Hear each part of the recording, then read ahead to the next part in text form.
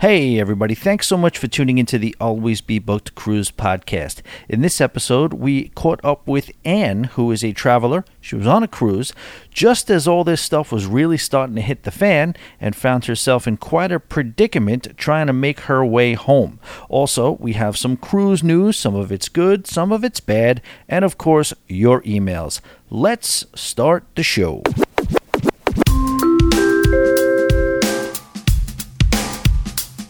Hey yo, all aboard and welcome, it's about to be on. Grab a couple of cones, cause we about to be gone to the Caribbean. 7 days and 8 nights, got the crew coming heavy, but we all packing light. Yeah, we always be booked, we got our drinks in the sky. From New York City to the USVI. Is that a full margarita, man? Finish it up, cause we about to run the beer like Forrest Gump. Finding pockets on the Lido, she ain't gotta be a 10, cause we did the things and we'll do them again. Tonight's the white party, but we blacking it out, cause we got the drink package and we're maxing it out. Everybody come on, I said sound that horn, cause we gotta get away to where the boat leaves from. Yeah. Woo.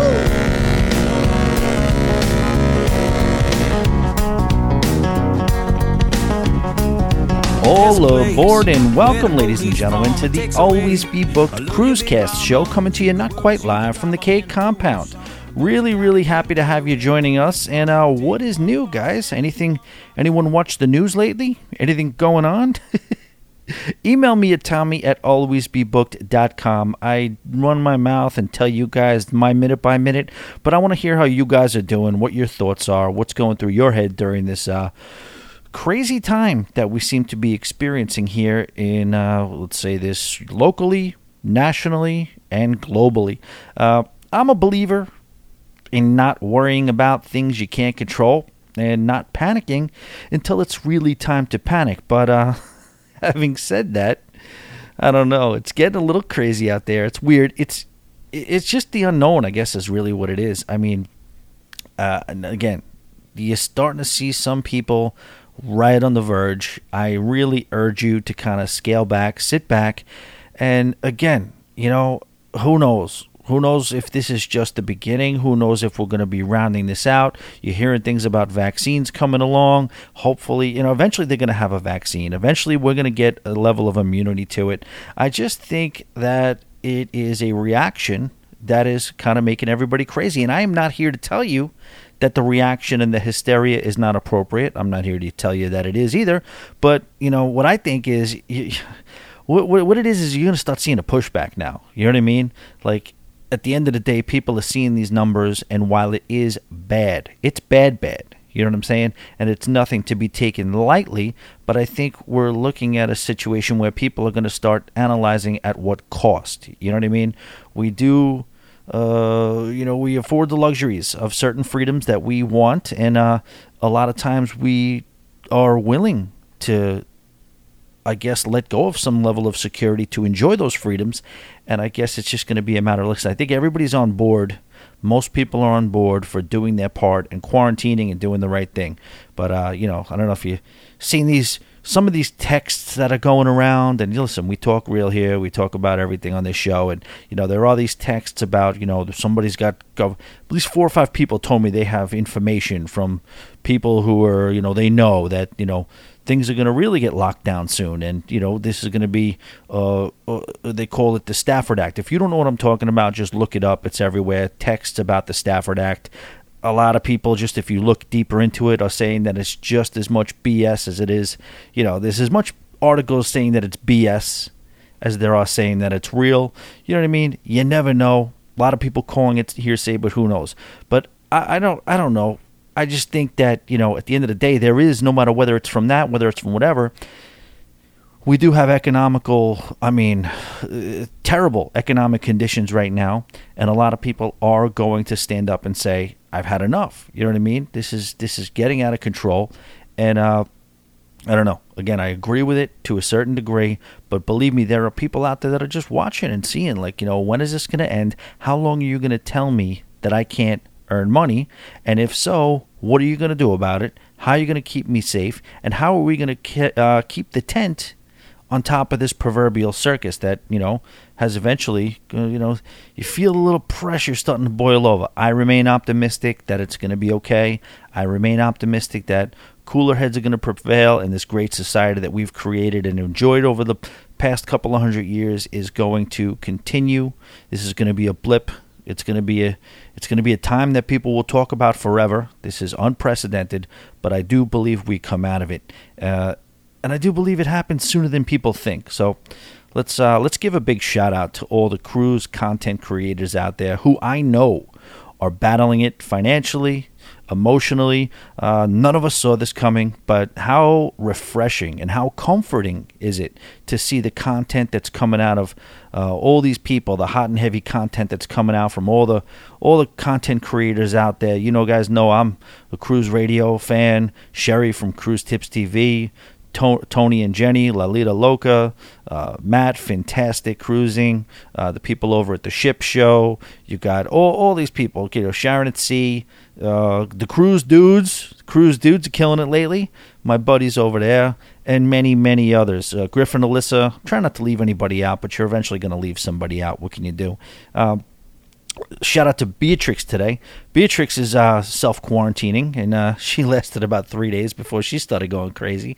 So she ended up getting out of the house today and doing some ship spotting. I've been meaning to do that. Maybe it happens tomorrow. Who knows? She was on the beach in Fort Lauderdale, or along the beach, I should say, since it's closed and you're not allowed on the beach.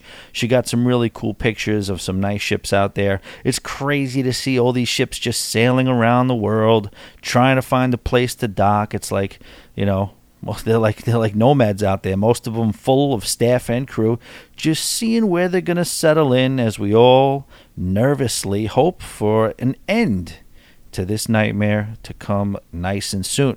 Speaking of this nightmare and everything that's associated with it, we have the president who spoke to Mickey Arison today, and Mickey Arison, if you don't know, he owns Carnival Cruise Line, as well as the Miami Heat, a bunch of other things, and, you know, just a ton of stuff. He's a very, very wealthy guy, and the plan is for cruise ships to be used for medical assistance. Now, they're not saying exactly what for. They'll dock them in major cities like New York City, L.A., San Francisco, and some others. Trump added that he was kind of surprised to get that call. Mickey apparently called the White House to offer Carnival cruise ships, and Mr. Trump, offered a big thank you to Mr. Arison as well. They're not meant to be hospitals by any stretch, but we do have to remember they do have medical facilities on them. There are infirmaries on cruise ships, and they're saying that there are multiple areas for intensive care. We have a statement from Carnival.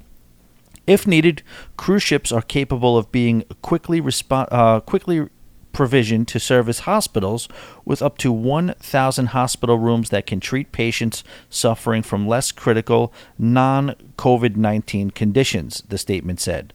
You know, yeah, they're right. As most of us know, Carnival Corporation is the parent company for several different cruise lines. They mentioned that several ships operate under the Carnival umbrella could help during this time of need, such as Holland America, Princess.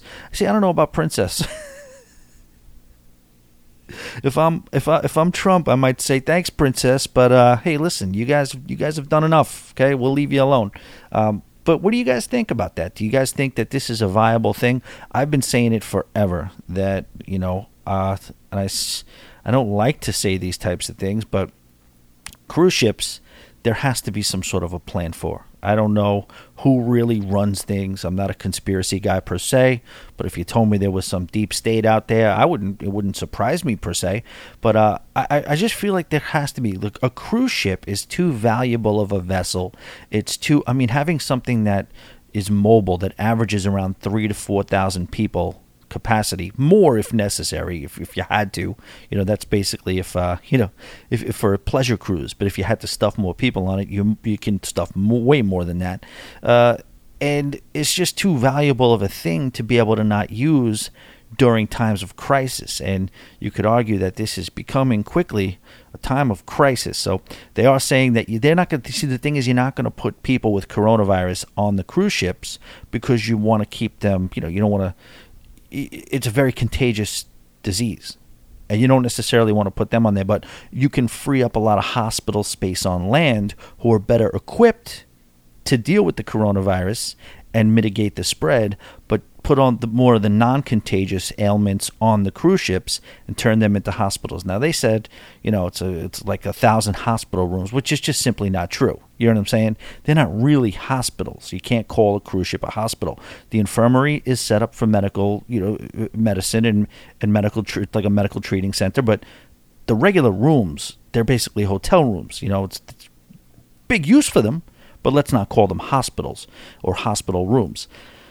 Also in talks to help out the relief effort is the usual suspect in that of Bahama Paradise Cruise Line. This is not the first time they have stepped up. CEO O'Neill Kosha has confirmed that they are in talks with U.S. authorities to make their ships available for any possible use that might be appropriate as we continue to navigate our way through these uncharted waters.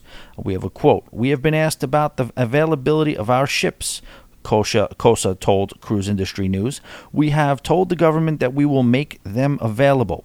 Now, whether it's a medical facility or simply just for housing, that has not been detailed as of yet, but the cruise line says it is open to either.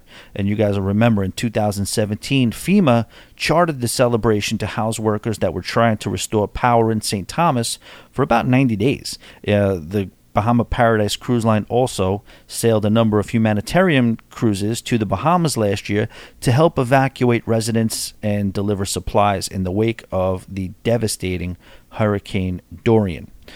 So we have some more issues here. Starting March 30th, Norwegian Cruise Line is going to be cutting wages by 20%.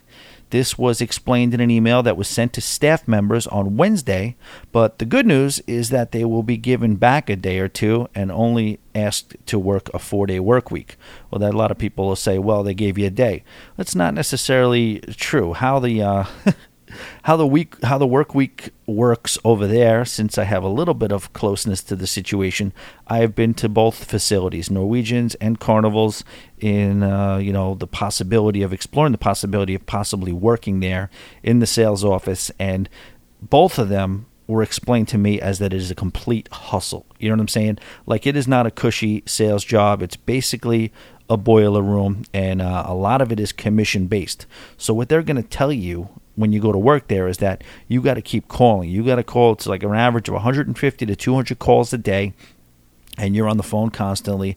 And what they're also going to tell you is that I guess you can work 5 days a week, but there's a lot of, let's just say, pressure to work more than 8 hours those days and come in on weekend days, because they're going to tell you that, people are off during the weekends, and if you're really dedicated to this, and if you want it bad, and you want to march your way towards and past those 6 figures at the end of the year, you need to hustle, and you need to put your time in, you need to make those calls, and they don't make themselves, and you're not going to get it done with a 5-day work week. So when they say a 4-day work week, that could be coming down from 6. You know what I'm saying? And I would say they have a lot of people working there and various different functions, but the brunt of the humanity that does work there, you'd have to believe that it's either support/sales teams, which are very much commission based, which brings me to the second thing where, the wages they make are the wages they make. It's commission. It's a lot of commission. You are going to get paid, and you do get a salary, but it is not necessarily an amount of money where you're going to feel like you're going to be living in the lap of luxury. Your money is in your sales. So I don't know exactly what the salary is if you're not making any calls. Basically how it worked was they would basically guarantee you a salary there, but end of the day, if your sales commission isn't blowing away your salary, they kind of say it's not working out anyway, so you don't end up working there for very long. But this is extenuating circumstances. Obviously, there's no sales. There's not as much sales to be made. I don't know if they're putting the same pressure, the sales pressure on their staff. I would have to imagine that they won't, but we'll see where it goes. I don't know. I think this is appropriate. I think everybody is going to have to sacrifice a little. It's amazing how much money there is out there for people who do have, like when a guy like Zion Williams signs a big NBA contract and automatically, immediately, without hesitating, says, I will pay for the entire front office of the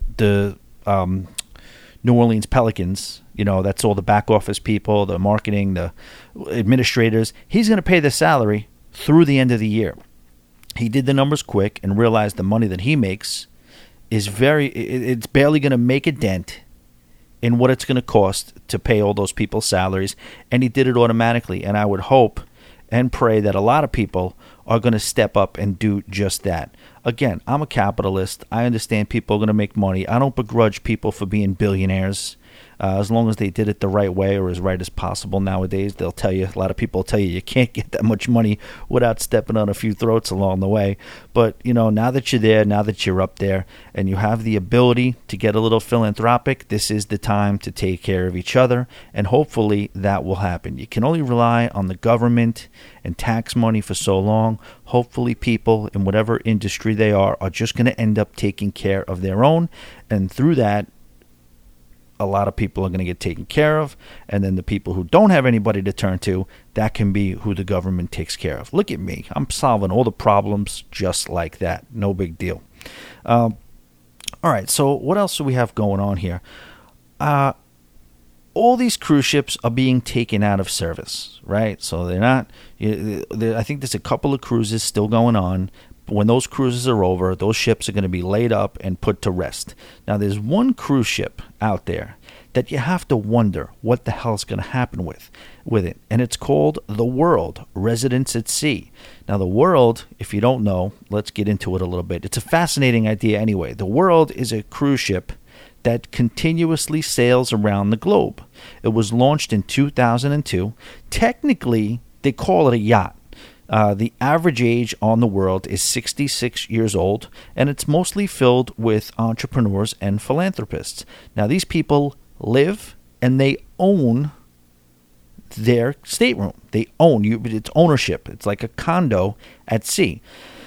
There are 142 families on board. They're from 19 different countries throughout North America, Europe, Asia, Australia, South America, and Africa. And those are the continents.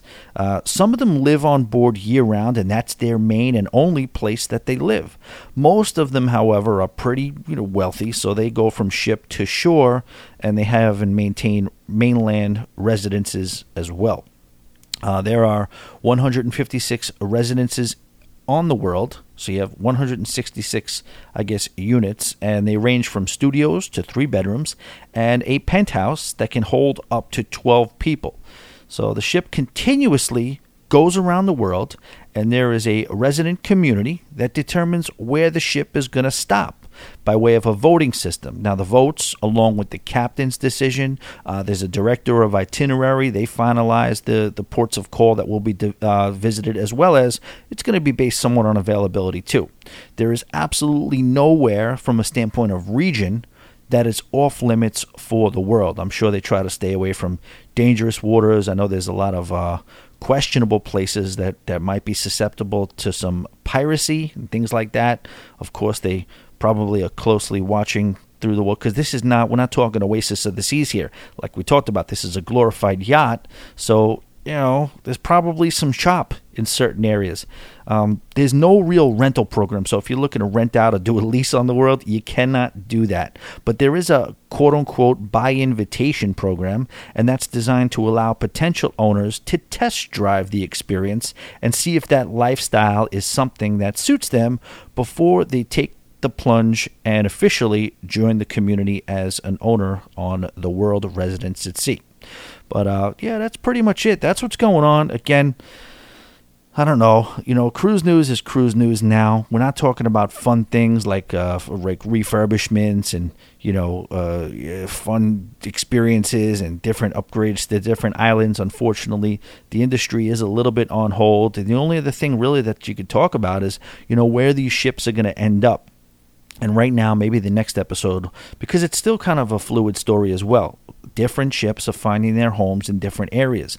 I know the Norwegian Pearl, I think, ended up in Jacksonville. And there's all sorts of ships being relocated. It's got to be pretty confusing, almost like an air traffic controller. And I guess when it's all said and done and the dust is settled, we will kind of detail some of the areas and some of the ports of call where the ships found themselves in. But for now, we'll wait till that dust settles. And I also will and again, listen, you guys might think I'm just doing this, because for whatever reason, because I'm just really trying to over-promote. But I cannot say enough. You got to check out cruiseradio.net. You have to join Doug Parker's Facebook group, which is our Cruise Radio News group. Those are the service that they've done over there between him and Sherry and Richard. And again, I feel like I serve a good purpose here for you guys. I want you to laugh. I want to have a good time. I want to get some information out to you, but I want it to be more reactionary. I want us to be more of a community. It's more of a back and forth. But if you're talking about getting the information as it comes out, and I'm talking about accurate information, you know what I mean? A lot of us out here are just secondhand reading stories.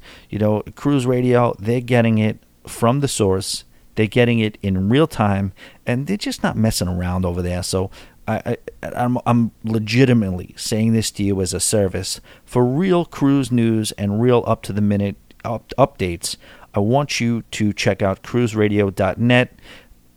Go to the cruise group that he has, the Cruise Radio News group on Facebook, and check out that podcast. There's both a weekly podcast that you know of and love, and then there's the daily news updates. So check that out for sure.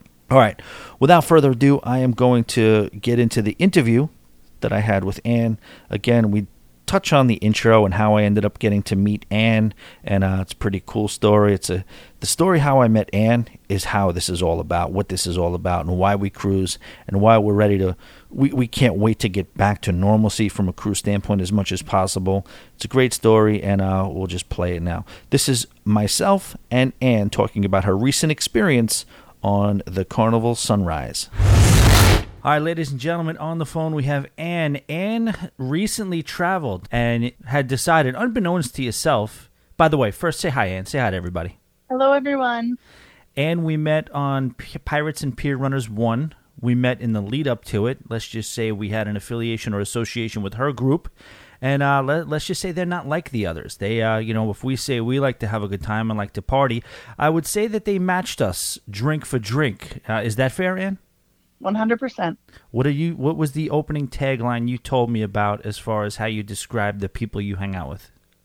Something about crass humor and dirty jokes, or we like to drink a lot, something like that. That's it. You nailed it. That was it. So we were excited. That was just one more, I guess, what would you call it, layer to why we were so looking forward to this cruise.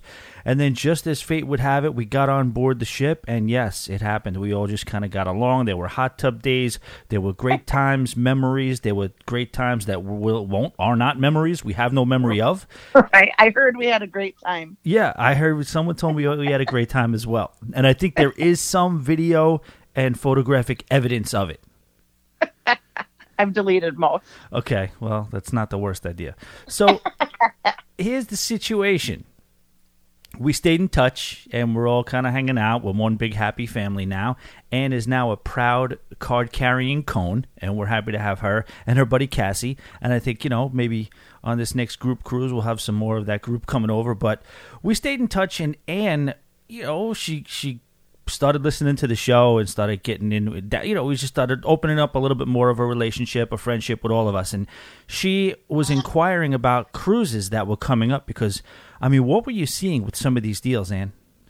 It was like $179. Yeah. For 4 and 5 night cruises. It was crazy cheap. Yeah. And I thought, what the heck? Let's just do this. So you're coming from where? Minneapolis. Minneapolis, Minnesota. Can you say it like the people from Minnesota do? Minnesota. Exactly. So, that's the only thing. So, Ann decides to, that these deals are a little bit too tempting. And she reaches out, and me and her are going over trips. And this is where I'm like, we've all heard the term. I don't know if it's the exact way it goes, but don't shoot the travel agent. But we're looking at deals and we're seeing things, and it looked like it. So what did you end up going with? It was 8. Wait, where did I end up going? The whole cruise. What the ship, the departure port, the ports of call, and how much? Oh gosh, Tommy. Let's see. Left out of Fort. I could help you if you need me to. I was just. Let me try. I left out of Fort Lauderdale on the Carnival Sunrise for a 4-night cruise, 1 day at sea, and then Princess Cay's Bahama, Nassau, Bahama, and then back at Fort Lauderdale. Right. So Anne, fate would have it, ends up booking this cruise, pumped about it. And it was just when people were starting to talk about maybe it's not the best idea to go on cruises. I was saying the whole way, too, I was like, you know what, if I find the right deal, I'm going on a cruise. It was all like, I think the last of the hardcores was still very bullish on taking advantage of these opportunities and going on these cruises. You were pretty much through the time I was speaking with you, you were pretty happy and excited to go on this thing, right? 100%. Not a fear in the world, thinking everything was being blown out of proportion. Never did the thought cross my mind that our nation could be on lockdown 7 days later. Never. So you're to say to me that through the booking and then ultimately the boarding process, there was still never a doubt. There was never a time when you were getting on the plane in Minnesota saying, you know what, is this the right thing? Was there ever a doubt before you get on the ship? Not at all. Not at all. Okay. Even when I was waiting in line to get my temperature taken, still, I was like, nah, everything's cool. So they were taking temperatures on the ship? Yeah, in order for everyone to be able to board, we had to fill out a questionnaire and get our temperature. Okay. And did you notice that process was turning anybody away? No. Okay, so everybody in your group seemed to be okay. Yeah, totally. I mean, even people in line, on the plane, in the airport, everywhere, everyone was totally fine.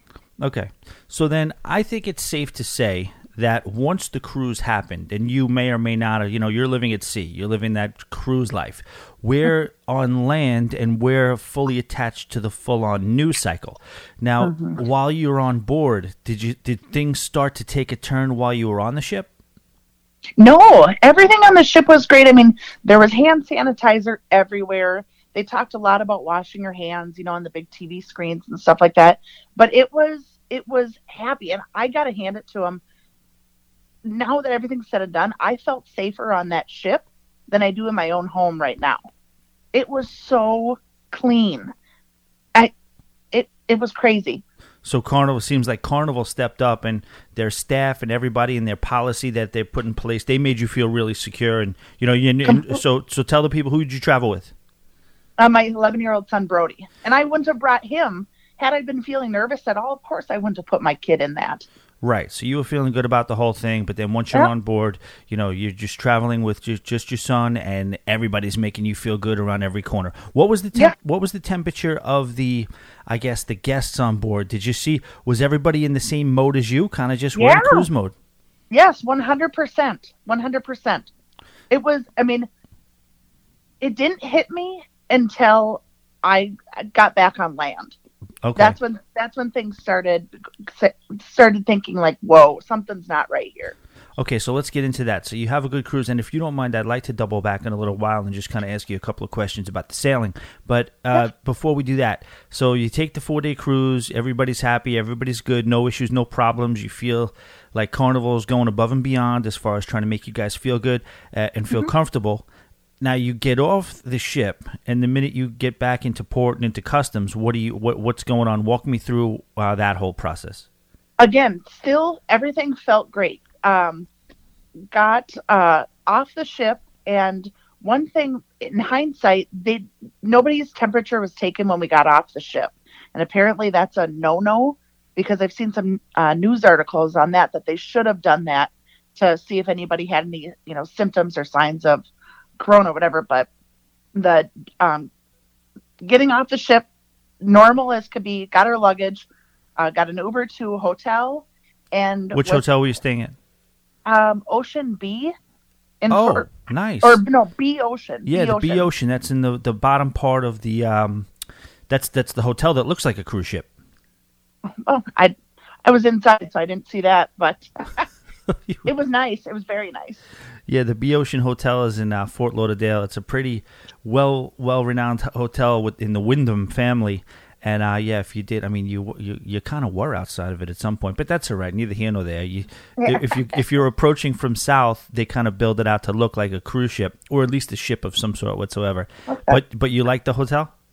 Oh yeah, no, it's really nice, really nice. But I got sick of sitting inside, and I talked my kid into walking out to the beach. And still at that point, I mean, this is mid-afternoon, the day we got off the ship, and I'm like, let's go to the beach, come on, that's what we're here for. Wait, so let me stop you. So your original plan was to fly out the day after you got back, right? Or correct. That night. Okay. Yep.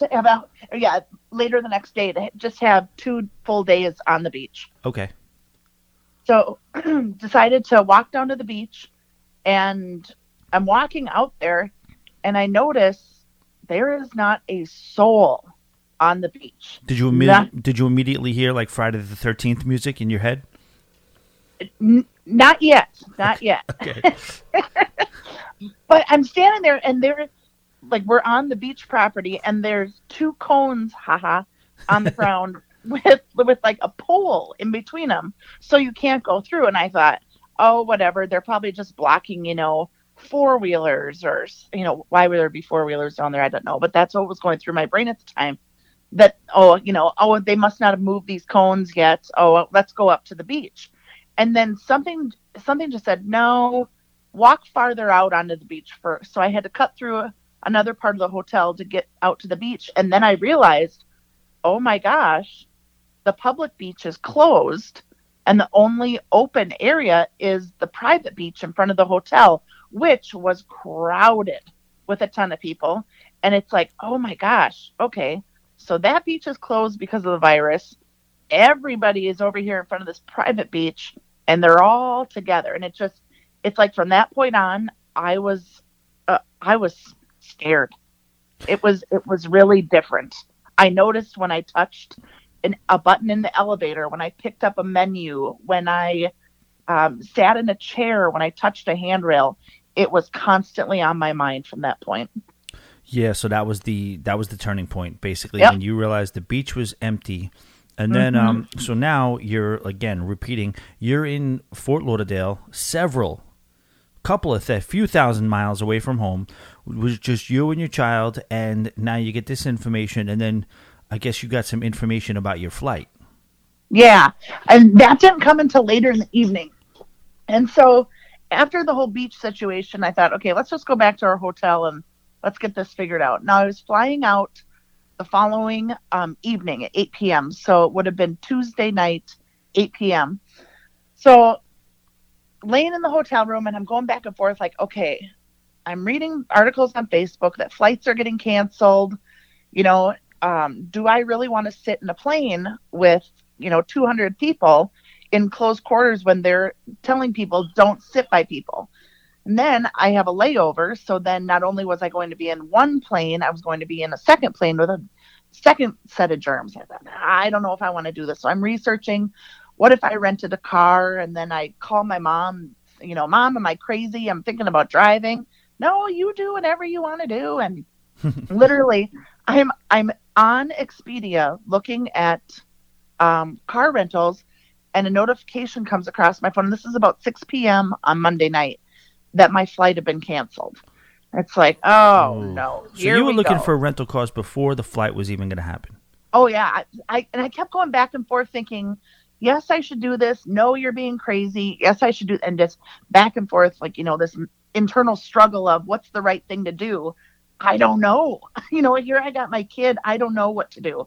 And then I got that notification. I thought, okay, yep, I am going to take a little bit more of this, but more control, and put it in my hands. And I'm renting a car, and I'm driving 1,800 miles home. You just said the main psychological piece of it. I think that was basically it. The matter of that is like, you got your kid with you. You're very, very far from home. Weird things are happening in this country. You feel like you're at the mercy of, whatever red tape or whatever's going on. Your main thing was wanting to put the decision and the control back into your own hands, right? 100%. Because at that point, okay, do I book another flight? Great. Okay, who's to say that isn't going to get canceled? Who's to say that isn't going to be a connecting flight? And I'll be in 2 planes, the exact same situation that I wanted to get out of before. And, then I feared, okay, in, the past 5 days, we've gone from being, able to do whatever we want to this, school's been canceled for 2 weeks. Then they're saying it's going to be longer. Stores are closing. Flights are being canceled. Am I going to be literally stuck down in Fort Lauderdale? It's beautiful, but I don't want to be stuck there with nowhere to go. So, well, I mean, this whole thing moved very quickly. If you needed a place, just to throw it out there, you could have stayed with us. There wouldn't have been no issue with that. But I totally understand you're wanting to be in a situation where, you know what, then I'm staying here. How long is it? You want to? I understand the whole, and I agree with you, and appreciate the position of wanting to be out of transition. You want to be settled. Yep. So I was speaking to you on the phone the other day, and I just, I guess I was on speaker, and I heard the kid in the background. He was weighing in on a few things. He sounds like a pretty tough kid. He wasn't worried, huh? He was kind of like just rolling with you, and kind of, you never really saw any situations where he felt like he was getting uneasy, because he sounds like a pretty grounded kid. What's funny is about a month ago, he told me, Mom, if there's coronavirus in Minnesota, I am not going to school. I was like, okay, yeah, whatever, kid. You're going to school. It'll be fine. Yeah. And then, a month ago, who'd have thought that schools closed probably for the rest of the year? And it's all crazy. It's so crazy. And I remember I remember the exact moment, was sitting at the sky bar, whatever it's called, on the pool deck on the second level, and I'm just scrolling through Facebook, and I'm just seeing what's going on, and I'm seeing in our group, or it could have been the group of the sailing, somebody put a picture of a corona. It's like, yeah, the only thing around here, this is the closest thing we're getting to any coronavirus, and I didn't know it existed. This is January 19th or 20th, and I'm like, This is, what a dumb joke. This is stupid. Right? I don't even get it. What do you mean, coronavirus? Like Heineken virus? What is it? And then I just started seeing it a little bit more. I'm like, wait a minute, this is like a real thing? There's actually a coronavirus that exists? What's crazy is coronaviruses have always been around. So that's, I think, the confusing part about all this. What's right? What's wrong? What's real news? What's fake news? Who knows? Yeah, I guess that's what it is. Because that's why it's, what is it, CV-19? CD, CB, whatever the hell it is, COVID. Yeah. COVID-19? Yes. Because this is the 19th different version of coronavirus that has been out there. And they put it, that's the big thing. I've never fact checked yet, but I guess everybody's saying it's printed on the back of Lysol, and it's been that way for years. Right, correct. Yep. The common cold is a coronavirus. Okay, so you make the decision to get the rental car. And you pick up the rental car. Can I ask, what did they get you for? So it was obviously a one-way, right? Yeah, and no extra charge for miles, so that was really nice. Oh, wow. But it was shockingly cheap. I got my receipt emailed to me today. It was $136 total. But I had upgraded to a small SUV. When I was at the counter, she said, hey, for 20 extra bucks, I'll give you a small SUV, which at the time I thought, oh my gosh, that's such a great idea. Then my ex-husband said, well, no, that's stupid, because now you just increase how much you're going to have to spend in gas. Yes. Yeah, I was going to say. I ended up getting 33 miles to the gallon. So it was still really good. Pretty efficient. Yeah. So that's amazing right there. That's in the middle of a kind of like, you want to, I guess, keep things in perspective, but it's borderline a crisis situation, and you're getting a one-way rental car across the country, top to bottom, almost for $100 would you say 30 something? $136, and that was with the $20 upgrade, and then I paid for some type of insurance online. That was an additional $20. That's good to know you really researched this out, huh? Some type of insurance.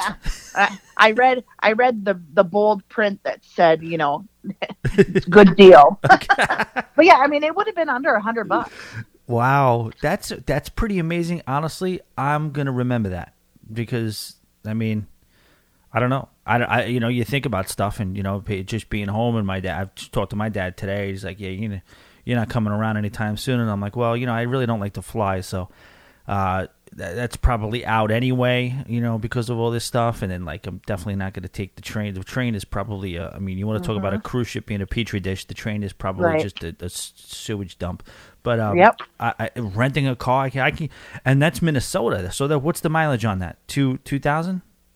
No, 1,800. 1,800. So New York is right about like around 1,200. So, but the mileage didn't matter, you said. What do you mean? So, like, it didn't matter. For the rental? Yeah. No, not at all. Nope. It said on the booking website, unlimited mileage. Okay, so what? And actually, I was shocked. Almost all of the rentals had that. Really? Wow. So what time did you leave? And what day? I got to the counter at the car rental place at 8:00 on Tuesday morning. Okay. And Apple Maps said that if I drove straight through, it would be a 25-hour drive. Okay, full day, one day basically. Yeah, but that doesn't include stops for gas, of stops course. for food, pee breaks, all the other good stuff. Yeah, just drive time. Mm-hmm. But I did it in 29. You did it in 29. Yep. So did you stop at all? Oh, gosh, yeah. I had to get gas, I think. No, of course. I mean, of course you got to get gas. But did you stop for any extended time to get some sleep? No way. I slept a total of an hour and a half on the way home. I stopped one time and I slept for an hour. And after about maybe 2 hours later, I had to stop again because I was going crazy. And I slept for 10 minutes. I woke up and I slept for another 20 minutes right there. And that was it. I got to tell you something. You're a freak. That is amazing. Dude, I wanted to get home. So you were just kind of on adrenaline, a lot of adrenaline? 100%. That's what it was. I guess so. So, like, I should have given you, like, so do you have any tips or tricks that was keeping you awake driving? Because honestly, you could say whatever you want, all the adrenaline or all. I do that drive fairly often. I mean, from New York to Florida, but I hit that wall, and then it just becomes a time where I gotta pull over. But I have some tricks. Do you have any tricks? I talked to a couple people on the phone. That helped. But then when there wasn't anybody to talk to, I would turn up that radio and sing or a playlist and sing along like I was my own karaoke show. And that kept me going. I think the first time I slept, I want to say it was 3 a.m. So yeah, I went from 8 a.m. to 3 a.m. before sleeping. Wow. You're a machine. You're a machine. That is amazing. But in the future, I can tell you, and again, if this ever happens again, hopefully it won't, but if you long drives, I discovered by accident my secret was sunflower seeds. That's my mom's secret too. Yeah. It just does it. It just occupies you. You know what I mean? Like you're working on your subconsciously, you're kind of like just muscle memory trying to work the seeds out of those shells. And it just keeps you occupied. So just for whatever reason, that little doze you get, how many times did you get? How many times were you woken up by the shoulder? You know what? I did that once. I wasn't falling asleep, but I was looking at something. Yeah. And that was scary. Another thing that was scary driving was how many semis were on the road. Yeah. And not cars. So it was creepy. I kept, thinking I'm going to come around a corner and Negan and his group are going to be standing there with a bat with barbed wire around it from Walking Dead.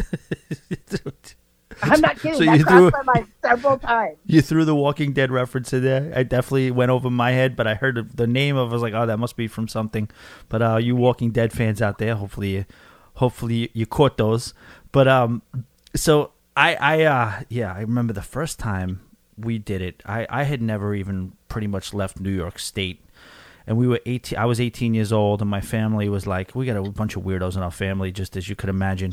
My dad, during summer, right after I graduated high school, was like, let's go. You were going to Florida. I'm like, what? What are you talking about?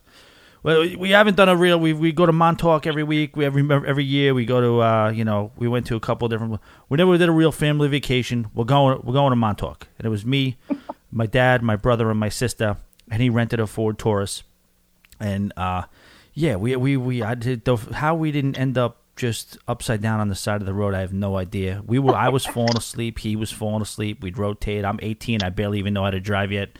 And so I got to say, man, that had to be some sort of feeling and some sort of experience when because I know the feeling, you're on the road late at night, through the night, in the middle of the night, and you're just kind of like, you see those lights passing by. In some cases, there are no street lights. It's only the lights of the cars that are keeping things illuminated. It must have been kind of freaky at certain times, right? It was definitely eerie. Yeah. Definitely. Which helped, just get home. Just one more hour. Try one more hour and just get home. Yeah. And then me and you connected on, I guess, like your last hour, and then right when you were about to get home, you're like, "Oh, great, it's snowing." Yeah, freaking Wisconsin. Yeah. All right, so amazing. So you're home safe. Everything ended up being okay, and it was a little bit more than I saw your post that said hindsight is 20/20. You were very into this cruise, but then all of a sudden, weird things happened. But because of your, it had to be partially because of your parental instincts kicking in as well, I bet, right? Oh, yeah. I mean, who would have thought that in a week's time we'd be sitting where we are? Yeah. I mean, it's crazy. I mean, even now, I'm in it. We all are. And it's still weird. And it's not done. So it'll be interesting to see where we are next week. That's the problem. I think that's the biggest issue is that yeah. We're very, like, when it comes to hurricanes, when it comes to disasters, I went through, whatever it is, 9/11, anything. We have a capacity to handle a lot of stuff. We have the capacity as humans to band together as a country, as everything, and battle through some stuff. But the only problem with this is we don't know what stage we're at. Are we wrapping this thing up? Because I'm talking to my dad today, and he's like, "Oh, the market's coming back up. It looks like maybe think people will probably start." No, we're not pulling out of anything. We don't know anything. This could be like the scratching of the surface. I walk around the grocery store. People are still shopping, smiling at each other. There's still plenty of food everywhere. So, like, I don't know. Did we even scratch the surface of what this thing is going to be, or maybe it is about to be all over? We just don't know. No, I have a feeling it's not over.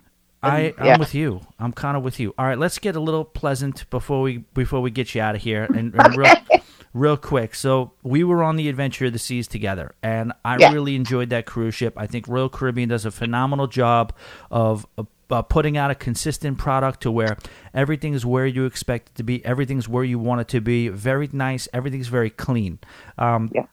Carnival, a different animal. What are your first thoughts about differentiating Carnival from the Carnival ship you were on versus Adventure of the Seas? I liked Adventures of the Seas way more. You did? Yes, way more. One thing that I really struggled with on this ship is that on Adventure, it was so open. You have the promenade and you can see, 4 different bars and the stairs at the end, where on Sunrise, it was so blocked off, where you walked into a room and you're like, okay, where am I? How do I get to the next corner? It was very broken up, and almost I felt like I was missing a lot of the ship, and I still might have. I don't know. It was just broken up. No, I totally get that with Carnival, and I kind of urge people. I always had a routine when I would get on a cruise ship, and that was just to kind of like, even before the muster drill starts, before I even really start drinking, before everything, I try to make it a point to get unpacked and check the ship out from bow to stern, because then you know where everything is, which way is up, down, around. And I will say that's an advantage. I said it yesterday on a was it the Patreon? I forgot what I said it on. I said, what I love about the Royal Caribbean experience is that how much it makes sense, how much wide open it is, and how much you can't get lost on it. And but at the same time, what I want to get away from Royal Caribbean is how much it makes sense, how wide open it is. No, because it's like it's you can see everything. Everything's in front of you. You really can't get lost because it's very, very easy to navigate through. Mm-hmm. But I kind of do like that in cruising sometimes. If you have the ability to kind of just, if you're able to, or find your way running around the ship, you kind of discover things on Carnival. Yes. You kind of see things around different corners that you don't know is going to be there. And you're like, oh, this was here, this was there. On my first Carnival cruise, I realized I was seeing things for the first time on like night 6 or 7. So I could totally get that sentiment whatsoever, flat out. But what it was I'm going to ask you is, what about the food? So the one thing I definitely love about Carnival is, like, you have the Guy's Burgers, the Blue Iguana Cantina. You know, that's an area where I don't think Royal Caribbean doesn't really have as many free food options as Carnival. Was that your experience as well? Yeah, my kid was in burger heaven. Yeah. He is a burger freak, and he loved that. Right. Loved it. And the buffet was really good. I can't remember what they call it. But no, everything was really, really good. And I do have to give them credit on the safety. You did grab your own plate, but they dished everything for you. You did not touch a thing. Okay, so that's definitely good to know. That was brand new. That's a result of the virus scare, because normally that's not how they do it. So did you get? So I know, Ann, you like to. I know this wasn't necessarily an adult spring break cruise like we normally do, because you're traveling with your kid. But did you get the chance to indulge in a little, I guess, libations, or hanging out and drinking and having some fun and meeting some people at all, or no? Yes, just like last cruise where I met you, I joined a Facebook group specifically for this cruise and got to know people before we left, and then met them on the ship and went on excursions with them. And yes, I did have fun. Thank goodness my 11-year-old is a very mature 11-year-old. So mature with quotes. But yes, I was able to still have my adult fun. All right, good. All right, so what was about the ship itself? Did you have a venue, a bar, a section, an area that you thought was kind of like your kind of go-to spot? During the day, I can't remember the name of it. Red Frog Rum Bar. Yeah. Yeah, we sat there a lot during the day. And then at night, there was a club that we went to that was, wow. That, if the coronavirus was on that ship, it was spread very heavily in that club. Oh, my gosh. So it was just their basic nightclub. Yeah. Oh, my gosh, it was so packed. Yeah. So packed every night. Now, so that's the thing. We're going on a Carnival cruise together, and we're going on the Pirates and Pier Runners too. And I'm excited for that, because I want to show you and everybody, I think, really how to get the most out of a Carnival cruise, because I do think for that, what we did, we had a blast, but it was basically, English pub, piano bar, and maybe the nightclub late here and there. But Carnival, you have the piano bar is a different experience on Carnival. You know what I mean? And you know what? I never even found that on this ship. Yeah, and that's the other thing too. You're on with just your son, so A, that's a big priority, and B, it's a 4-day sailing. So yes, I get it. You don't necessarily have all the time to be able to run around and see and experience everything. You have the piano bar, you have the alchemy bar, you have I believe they have a Red Frog Rum Bar inside as well with some live music. Carnival does a tremendous job with once the sun goes down, and we're definitely going to do the comedy. First of all, crass humor, dirty jokes. Carnival, nobody touches Carnival with that. Did you? Yeah, we did. The group that I was hanging out with went and saw a comedy show. And yeah, we were dying. Yes, it was great. Exactly. So. All right, well, and then one last thing I wanted to touch on. I've never been to. I know it's not really anything going on. It basically, a lot of these private islands, they all run together. Yep. But Princess K, what was that like? Beautiful. Yeah. Absolutely beautiful.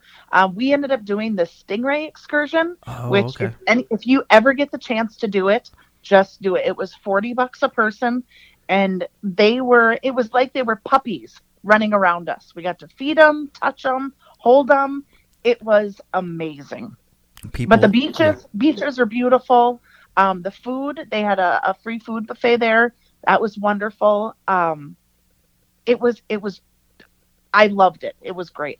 I think those food buffets, those barbecues are underrated because it's almost like an extension of the buffet that's on the ship, and it's the same things, but it's all grilled and fire grilled, and there's something about some meat and stuff with a flame going at it. It's delicious, and how. I mean, say what you want. I know the Bahamas isn't the most exotic destination, and people would, but I mean, how blue and clear is that water? It was. I couldn't wrap my brain around it. I mean, I'm standing in it. I'm looking at it. It is surreal. It is absolutely beautiful. Yeah. Just that teal turquoise color is so vivid. Yeah, it's like an in-person filter. Yeah. It was absolutely beautiful, and clear, very clear. Oh, absolutely. Ann, I want to thank you so much for coming on. I appreciate it. I know Ann tried to get out of this. She was like, "Oh, you know what? I'll do it tomorrow." I'm like, "Yeah, you know what? I got the show coming on tomorrow. I need a half hour." And this is actually perfect because firsthand account of what it was like. Literally actually cruising as this story is developing. But it was some ups, some downs, but it sounds like you made it through, and you're probably better for it, right, Ann? 100%. 100%. And thanks for coming on. I appreciate it. No problem, Tommy. All right, guys, it's about that time we give you the whole rundown on the Patreon. That's right. We have a Patreon account. It's patreon.com/alwaysbebooked. And what we do there is give you a show every single day. Now, in the past, you could say maybe there's been like 5 shows a week or like sometimes even 4, depending upon how busy we are. Right now, during this stretch, it is a guaranteed show every single day. Now, 2 of those shows, Monday and Friday, are going to be sort of like motivational morning radio style shows where we play music. And between the songs, we talk a little bit. So it's a little bit extra podcast, but it lasts about an hour, and it's a mix of music and talk. And it's, it takes a little bit to produce it, to put it together, but some people seem to really like it. Some people could take it or leave it. But it's something I'm pretty proud of that we put together. And I think, I always have that conundrum. Am I getting on the treadmill today? Am I putting on music or am I putting on a podcast? Am I putting on some talk? Because both help me. You know what I mean? The music kind of gets me going, but then the talk kind of breaks it up and distracts me. So I think that whether it's the gym, whether it's your commute, we're calling it the Muster Mixdown. And we're doing it for Monday morning for you to start your week. And then we're doing it Friday for drive home for you to start your weekend. And I think, maybe now more than ever, it's a little bit of a welcome distraction. And then all the other rest of the days, we will just do some whatever. A lot of cruise talk, a lot of off-topic stuff, a lot of personal stuff, a lot of interviews, and everything like that. So that's pretty much it on the Patreon. Daily content, patreon.com/alwaysbebooked. Now, as you guys know, your emails have become a lifeblood of the show. And if you want to send anything in, a question, comment, concern, correction, I would love to hear it. I love to hear from you guys in general, especially now. What are we thinking? Where are we at? What's our head at? Do you have any questions about any of your upcoming sailings? Do you have any trepidation or angst about whether it's canceling your cruise, whether it's booking another cruise because of the possible deals you might get in this climate? I don't know, but anything, just anything completely. It doesn't even have to do with cruising. Email me, please, because I do have a pretty good backlog, but I really want to get into a situation where I never have to worry about emails for the show, and I really don't. We've been thin a little bit. A couple of times, I will say this. I've never made up an email for the show. You know what I mean? I've never called somebody up, hey, can you send me an email, please? Because I'm light. I've always been able to have enough emails, and the few times that I was thin on emails, I went right into Facebook and went into the group and answered a question that somebody might have in the group. But right now we got a pretty good amount of emails. I'd like to read more emails. I'd like to make this show more about the emails if that's possible.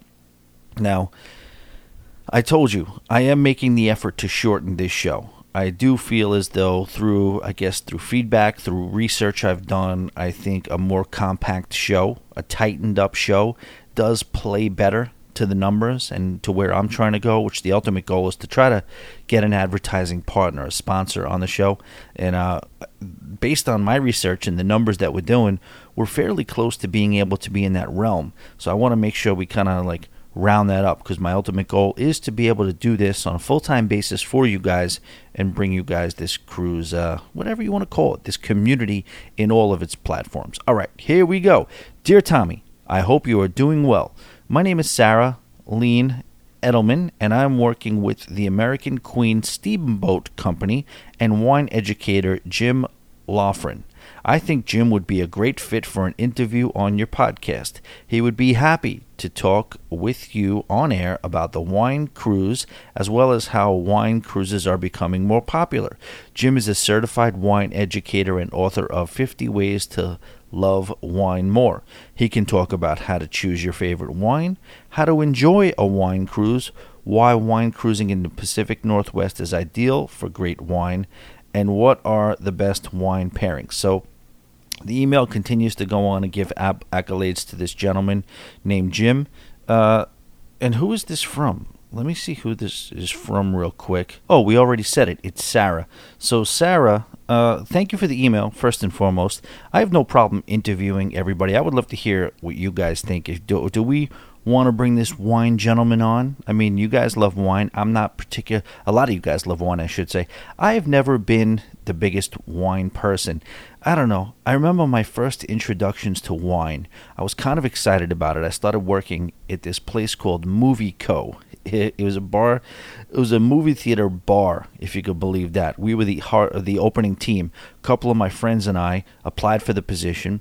I had to, ironically enough, while I was living in West Palm Beach, I had to take a training course down here in Boca Raton, Florida, learn kind of how to be a little bit more of a wine bartender as opposed to the club spring break type place I was in back in, this is around 2001.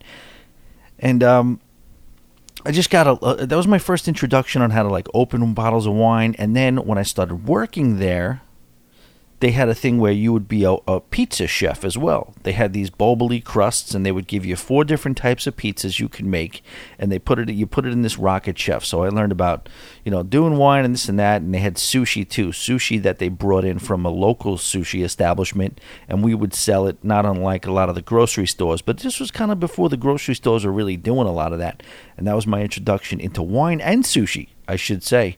So that's pretty ironic. That's where I got into wine and sushi, from a job in a movie theater, and I love sushi still today.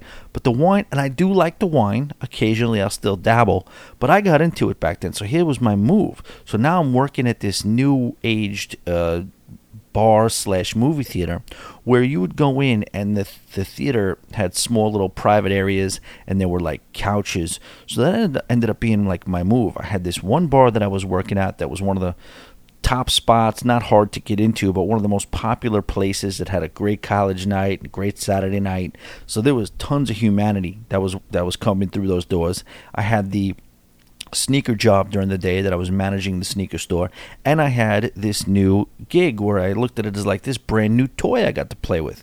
So I did that maybe twice a week.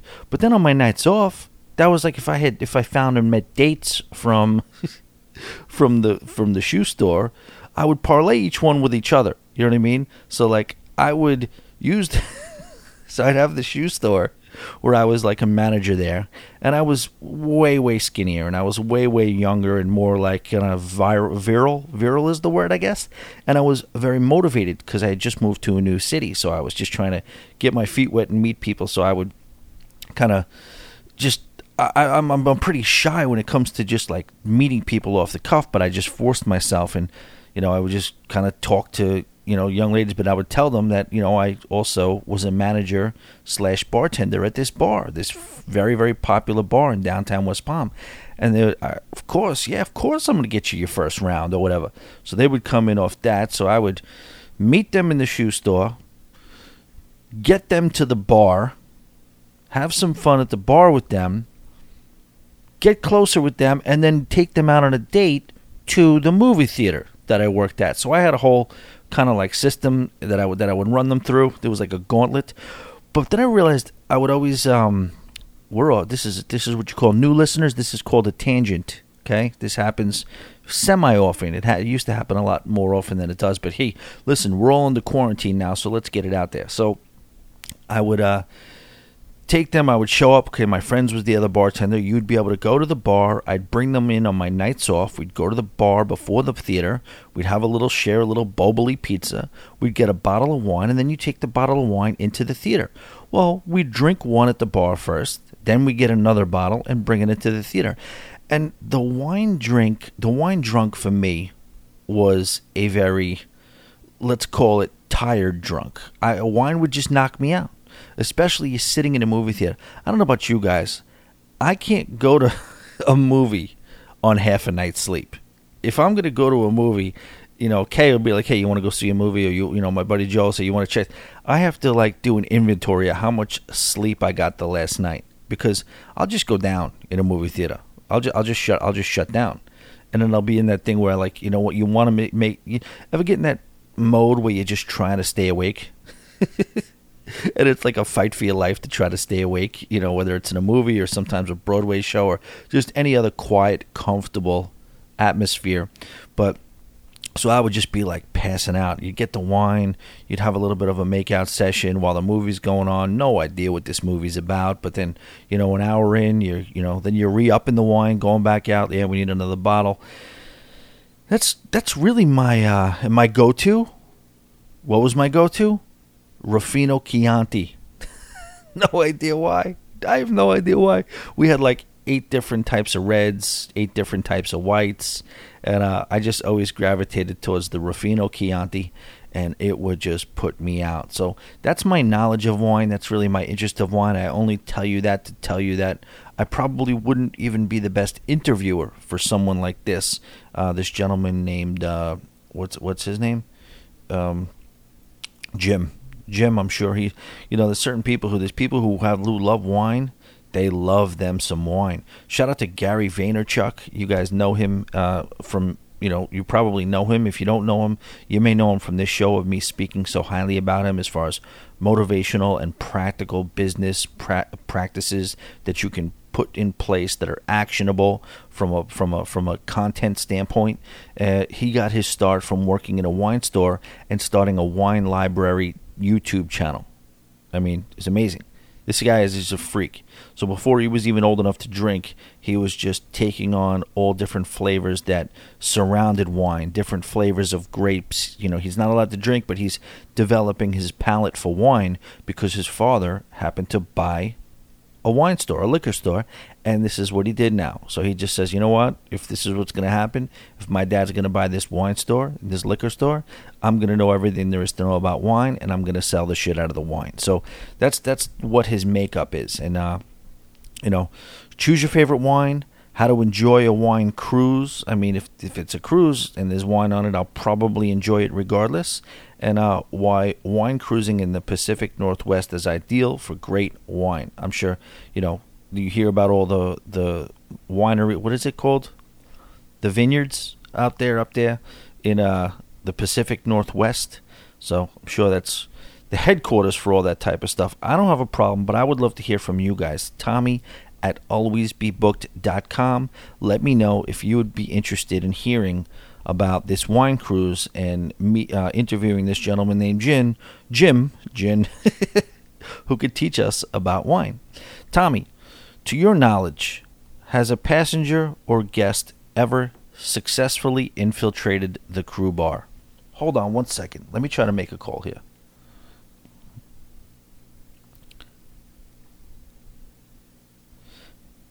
Hey Siri, call John Star Sestar. I don't think this is going to work because it's late.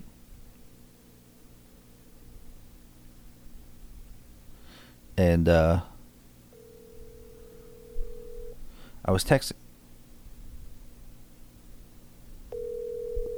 We were texting a little bit before. Your call has been forwarded to an even a half hour ago, he texted me, and I was asking him. He texted me right at the first time during tonight that I read this email, and I was hoping that he'd be able to get on. So my buddy John is, there's certain people like him, and you've heard him on the show, and I'll describe him in a little bit more detail, just so you can set the tone. I can paint the picture. He's one of the owners in the company that I used to work for, and a good friend. And he's not the majority partner, but he definitely has that, and he works with him, and then he has his other spots. So he does pretty well. He's not doing well now because he had to close 10 places, so things aren't going great in that regard. But he'll be back. Not worried about him. People like that, you just typically don't have to worry because they always bounce back. Now, if you look at him, he just walks around as though, and somebody described it. He was at his wedding. His best man gave the speech, that best man speech. It's always supposed to be honoring you, but for some reason it's always about, roasting you as well. And he talked about how, John walks into your office or your bar, your establishment, and you think he's there to repair the AC. So basically the point is that he's very unassuming. He comes at you. He's not looking like he's looking to take your money or be some sort of a shark, or, not the ideal or the prototypical look of like a deal maker. But once he starts going and once he starts talking, he is absolutely endearing. He has a talent of just completely being totally endearing, and at the same time totally fearless. He is a negotiator to the point where you don't even realize you're getting you're making a deal with him, but you are, and chances are it's to his advantage. It just kind of happens that way. He's just a very, very persuasive person. For example, we went to and I feel like that. I feel that way about myself to a degree, a little bit, to an extent. At least somewhat. I have some power of persuasion. I have the gift of gab, things like that. We're in Orlando. Not when I lived there. We went back just to kind of meet up. I was living down here, met him in Orlando, met a friend who works at a new establishment that was built around go-karts, indoor, like real deal Mario Andretti's place. They're popping up around the country, almost like a version of Top Golf. Sort of like that type of big box entertainment type of location. But this one, instead of being built around golf and driving ranges, this is built around like regulation-sized go-karts, not unlike what you see on the newer Norwegian ships. So we get there late, and we're drinking, and my buddy's the bartender, so that's the only reason we're there. But now we have a bunch of drinks in us, and we want to ride the go-karts. And these are like fast, 40 mile an hour, you got to wear a helmet, you got to take a little course, you got to do all that stuff. Only thing is the place closes at 12 and the go-karts close at 11, and you got to be signed up by 10:30 to do the last go-kart run. So it's 10:45. I inebriatedly walked over to the stand, and the bartender told me, he's like, they'll let you do it. I go over there, and I say, hey, can we do it? She's like, oh my gosh, I'm so sorry. We can't. The sign up ends at 10:30. We can't break the rules. We're a new establishment. I'm like, can we talk to somebody else? She gets the manager. The manager comes over. Oh, hey, yeah, I know. Frankie, I'm so sorry. He's a good guy. We love him. He's doing great for us. But yeah, it's just we have a hard off time at 10:30. It's a cutoff, so we can't really do anything about it. But we'd love to have you come back tomorrow. I'm like, we're not coming back tomorrow. Can you please just nothing? They were so nice about it, but they weren't budging. So I go back to the bar and I tell everybody, and they're all disappointed. And this guy John just looks at me right in the face and laughs at me. I'm like, what is it? Let me explain something to you, Tommy. I'm gonna walk over there, and I will tell you that there is absolutely no chance on this earth that we're not in go-karts within 10-15 minutes. I'm like, John, I know what you're saying. I just think, you know what? I know how you go into things thinking that there's nobody that's ever going to say no to you, and you got the. He's like, no. I'm not saying we're probably gonna. I'm saying there's no chance you're not riding a go-kart in 10 minutes. I'm like, well, all right, let's see it happen. Next thing you know, he comes back with like 8 tickets. All of us get to go ride. He's like, we got to go now. We got to go now. And we're all riding go-karts. Look at a little side caveat. I'm like, this is funny. I mean, what do we got to do? We got to act sober. I said to the bartender, Frankie, I'm like, what do we got to do? We got to act sober, right? He's like, what do you mean? I'm like, we're about to get in these go-karts that are like regulation speed, and, you know, we got to wear helmets and watch the quick safety video. Like surely they don't want us. They saw us drinking, right? We have to kind of like act like we're like we haven't been drinking. He's like, are you out of your mind? They don't give a shit. They're about to next week. They're installing cup holders into the thing. I'm like, that was funny and not funny at the same time. But so that is what it is. So my point is that you may not believe that this guy, you know, because I certainly still to this day, I question whether or not this is true, but he said that he talked his way into the crew bar on a cruise once, and I was trying to get the story from him, but he said he had about a good 45 minutes to an hour party session in the crew bar. I don't even have the whole story, but he said he was in there, he was partying with them, he was the life of the party, he was the man. I want you to check something out. We recommend things here.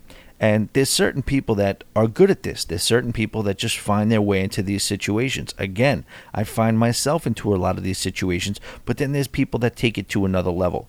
Look up Bert Kreischer. First of all, he's got a special that just dropped on Netflix. That's good right now. He's the comedian that always performs without a shirt, but he's got a world-famous bit. You know, some comedians have these famous bits. Sebastian Maniscalco, the doorbell bit. Ron White has the I got thrown out of or tater salad. That's his bit. Tater salad. I got thrown out of a bar in New York City. They're both the same bit, but sometimes they're referred to as different things. You know, different comedians have different just legendary bits. Bert Kreischer, the Machine story. So they just life of the parties, good time Charlies, those types of guys. And funny quarantine story my dad told me. He said he ironically was talking about a guy who was just like that today. He was like, you know, these guys, they can go into a bar in anywhere in the country. They don't know. They walk in not knowing a soul. They walk out, everybody's buying them drinks. He's like, there's this guy. He goes, I was just on the phone with him. He was telling me about he's in a bar. I'm like, where the hell are you? He's like, I'm in a bar. He's like, I don't understand. What's going on with the bar? It sounds like there's people there. We're under quarantine, aren't we? And the guy's like, yeah, we're supposed to be under quarantine, but the bar only does takeout, and everybody's waiting for takeout. And then the answer is everybody's waiting for takeout. Well, how long you got to wait for the takeout food to come to you? The guy's like, about 3 hours. We're working on about 3 hours, so that's... You know, again, you're talking about these times when you're not supposed to do this type of thing. Everybody's supposed to practice social distancing and that type, and you're part of the problem if you don't. You know, like I said, they offered me to DJ in West Palm the other day, and I was like, I don't know. I just don't know if it's the right thing to do. But there's certain people that are just refusing to not live their lives. And, you know, the bar is like, yeah, we're and how do you govern that? How do you regulate that? Because this is just uncharted waters. You don't know how to say. Like, what are you supposed to say? If you're the powers that be and you walk into that bar, and I don't even know who's supposed to be enforcing it. I don't know what the problems and repercussions are if you don't do it. Like, so a cop walks in. Is the cop supposed to enforce this? And what is the cop supposed to say if the bartender goes, yes, we're takeout only, and it's a 3-hour wait time? And obviously, you know the gig with that. Everybody's got to wait for 3 hours, so they're waiting for their food. So while they're there waiting for their food, they get their drink. I don't think there's anything in the law. I don't think they thought it out that quick to say wait time cannot exceed 14 minutes. You know what I'm saying? So, like, this is just uncharted waters, so people are just figuring out ways to beat the system.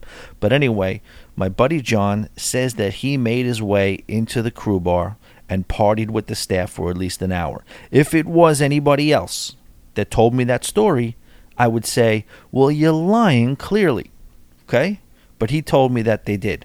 Now, another story. If you listen to the podcast Behind the Crew Door, I believe it is.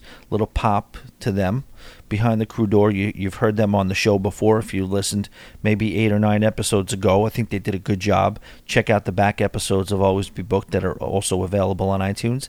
And they told a story recently on one of their shows that they saw somebody made it back there. They were in the crew bar hanging out, and then out of nowhere, you're on a cruise ship. You know what I mean? How many employees? There's 1,000 people that are employees on the cruise ship. Probably about 40 or 50 of them are hardcores, and they're always in the crew bar. And you kind of know who they are. You get to know everybody. You get to see the same familiar faces. And then if there's a face in there that's not familiar at all, they're going to stick out like a sore thumb. You know what I mean? So these people are in there. They're hanging out, and they seem to have curious looks on their face. They're not ordering a drink yet. They're just kind of looking around, bewildered and kind of like fascinated at their own situation. So clearly they stick out like a sore thumb. But within like 5 minutes, somebody approaches them. Who are you? Where are you supposed to be? They say, we're guests. We must have took a wrong turn. Clearly they knew exactly what they were doing. They knew where they were. They were just on a little bit of an adventure mission. Clearly something I would be doing as well. And they were eventually asked to leave the crew bar. So they didn't get really that far. They didn't get to have a drink and party and enjoy themselves in there. But then that's pretty much it. That's the only stories that I've heard of regular passengers making it into the crew bar. Let me pose it to you guys. You know what I mean? Shout out to Colin. Colin's the type of guy who I could see maybe weaseling his way into the crew bar and maybe getting invited to stay there for a couple of drinks in exchange for some giant beads. Who knows? But let me know if you heard of anything or anybody being able to infiltrate the crew bar. Tommy at alwaysbebooked.com.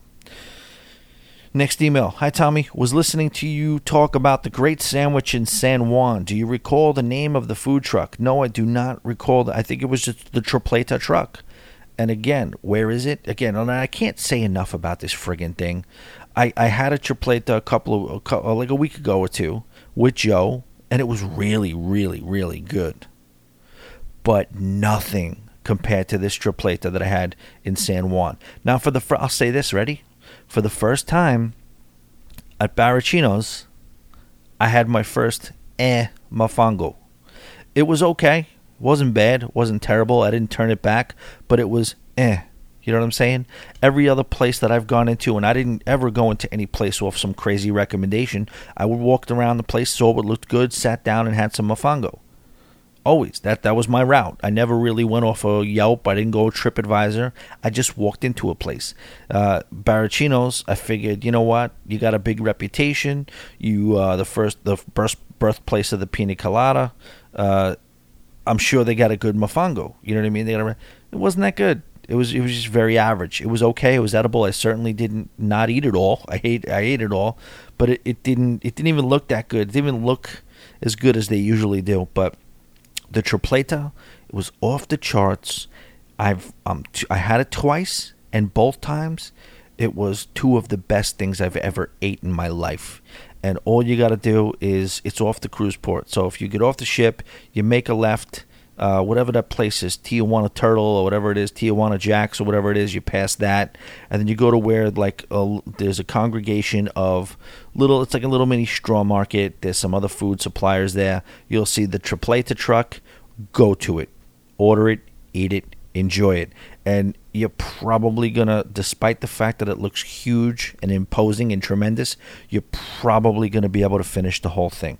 And that was a question from Scott. Scott, thank you for the email. Let's move it on. All right, Tommy. I just started listening to your podcast and joined the Facebook group. I got to tell you, you're a lifesaver for these long commutes to work. I am traveling with a group of 8, first time without the kids, on the Carnival Breeze in September. We are definitely day drinking disciples, and one of our stops is in St. Thomas. After listening to your Pirates and Pier Runners recap, I am very interested in hearing about the Mountaintop Bar Hopping Tour. How do we have an epic time in St. Thomas? P.S. We are also stopping in San Juan, Grand Turk, Amber Cove. I'm sure I am for sure grabbing one of those sandwiches you are raving about in San Juan. If you have any other advice for these other ports, please let me know. Gary, very simple. I've documented that run so many times. I want to kind of maybe not do the whole thing again, but I'll do a really, really, really abbreviated version for you. You just look up Peanut Tours, P-NUT, or Mick, M-I-C, Love Tours, and you get on one of those open air safaris, and you just tell them you want the mountaintop tour, and they will do the rest. I would recommend making sure they crank the music up, get yourself some banana daiquiris, maybe warm up a little bit at the Tap and Still. Our place used to be Hooters, but unfortunately that's shut down, but you are going to have an absolute blast. And the other ports, Grand Turk, Amber Cove. Grand Turk is really just Margaritaville or Jack Shack. Those are the two options there. Just drink the day away, maybe hang out on the beach. If you're feeling adventurous, they have a great snorkeling excursion that takes you to the shelf, and you get to go to an area that drops down 7,000 feet. Amber Cove, I do not know about yet. I have to check that out. And then San Juan. Yeah, San Juan, just walk around, see the forts, experience old San Juan, and enjoy yourself. Hi, Tommy. Good morning from landlocked Indiana. I'm a big fan of your podcast and all things cruise related. I downloaded the first Morning Muster today, and I didn't even realize it wasn't your usual show. It honestly was one of my favorite shows of yours. We have a similar taste in music as well as an addiction to cruising. Please keep them coming. I always like being introduced to new music that has somehow gotten past me. Unlike regular morning shows that talk about traffic or the weather, you talk about cruises and vacations. I haven't signed up for the Patreon yet, but I feel the urge simply because of how much I enjoy the content of your show. It is a small price to pay to keep me entertained at work or working out. Thanks again. Keep up the good work, Joe K.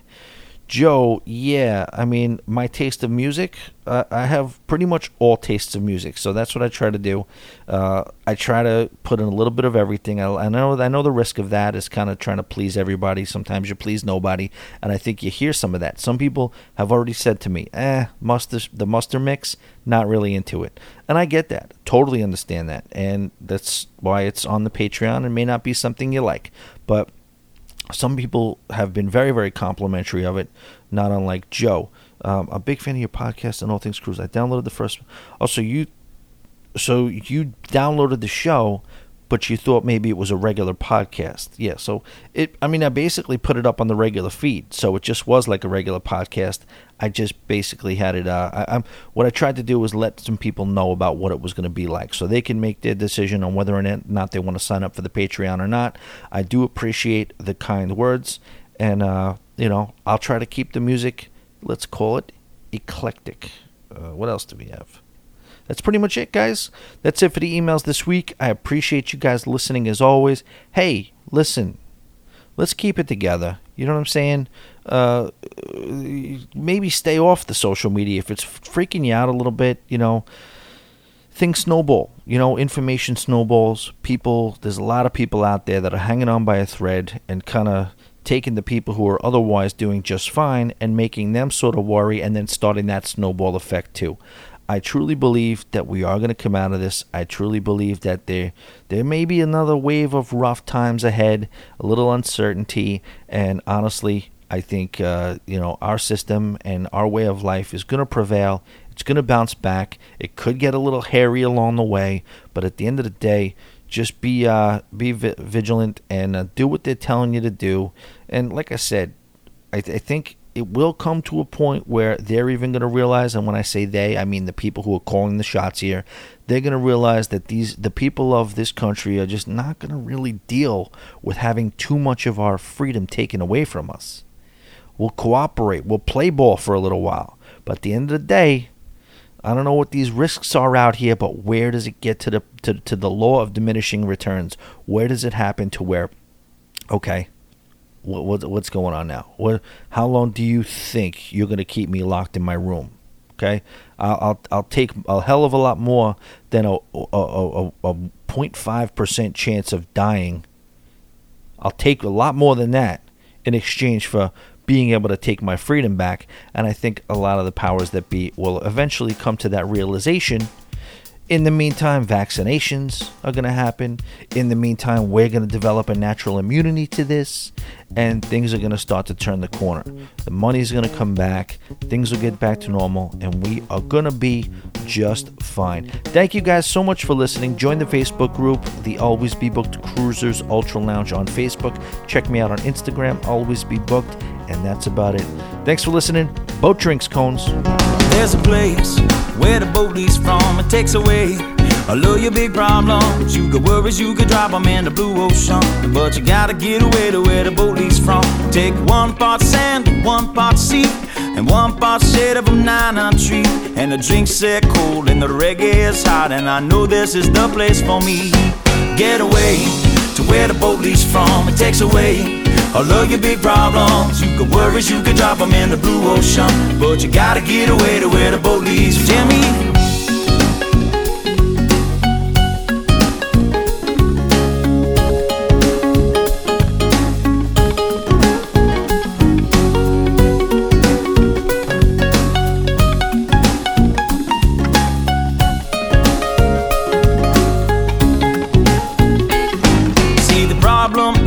you're right there. There's a perfectly good island somewhere where a ride that floats, and don't grab your coat, you won't need it where we are going. Get away to where the boat leaves from. It takes away all of your big problems. You got worries, you can drop them in the blue ocean, but you gotta get away to where the boat leaves from. Pick me up, pick me up, pick me up. Put me down, down in the sand where it's cool. Put me down, and when I fall on my stool, put me down. I'll just leave there till morning comes round. With sunshine, 10 ladies, and pina coladas, and Bob Marley songs that are playing. There's a song in my ear that I want you to hear. Soft tropical lips that are singing. Get away to where the boat leaves from. It takes away all of your big problems. You got worries, you can drop them in the blue ocean, but you gotta get away to where the boat leaves from. So get away to where the boat leaves from. It takes away all of your big problems. You got worries, you can drop them in the blue ocean, but you gotta get away to where the... So get away to where the boat leaves from. It takes away all of your big problems. You got worries, you can drop them in the blue ocean, but you gotta get away to where the boat leaves from.